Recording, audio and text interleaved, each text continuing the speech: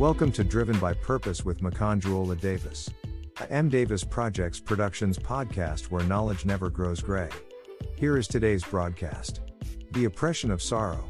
I had once or twice cried a river, it never drowned my troubles, but I was almost drowned in it myself. Anger had once got the best of me, it never fixed my problems, but got everything complicated. I had once held on to my forgiveness, until I needed it from someone else that I knew what it means to forgive. We are often controlled by our emotions when sorrow gets the best of us.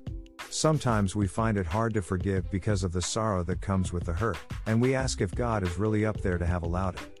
Sometimes we feel like crying enough could help fix our problem, but our problem can never be solved only by the amount of tears we shed. We don't fix evil with evil, evil can only be overcome by good. We don't dwell on our problems, we find a way to turn the page. No building can sustain itself on a faulty foundation. It will crash no matter how long when the wind comes for it. We sometimes curse what God has blessed, and we bless what God has cursed. What do we understand? Everything is hard without God. He is with us even at our low of lowest. He may not always be apparent, but He will never forsake us for once. What I intend to share with you today is about the availability of God in our dark of the darkest moments in life. You could have been there at a stage in your life when it seemed you needed God the most, but He never showed up.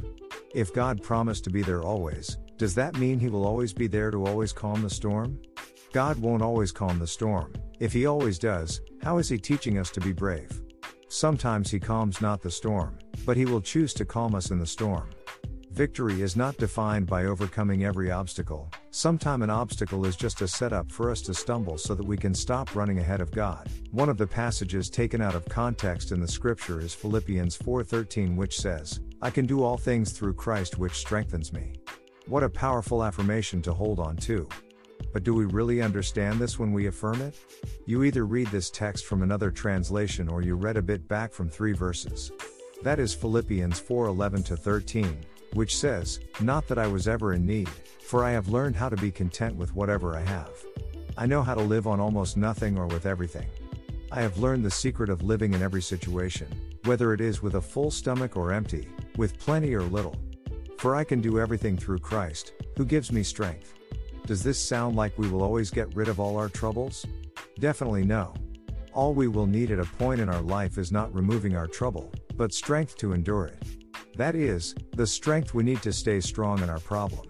Sorrow always has a role to play in our lives. It may come to oppress us or frighten us, but if our sorrow won't be productive, God wouldn't allow it. No wonder Khalil Gibran said, "Some of you say, joy is greater than sorrow, and others say, nay, sorrow is the greater. But I say unto you, they are inseparable. Together, they come, and when one sits alone with you at your board, remember that the other is asleep upon your bed." Sorrow brings about turbulence, but not to destroy us. The tears that come with sorrow often help to wash down all the dregs which make our heart look unattractive to joy that struggles to find its way to our heart. We should feel sorrow, but not sink under its oppression. Or what have we learnt in life if not without the help of sorrow?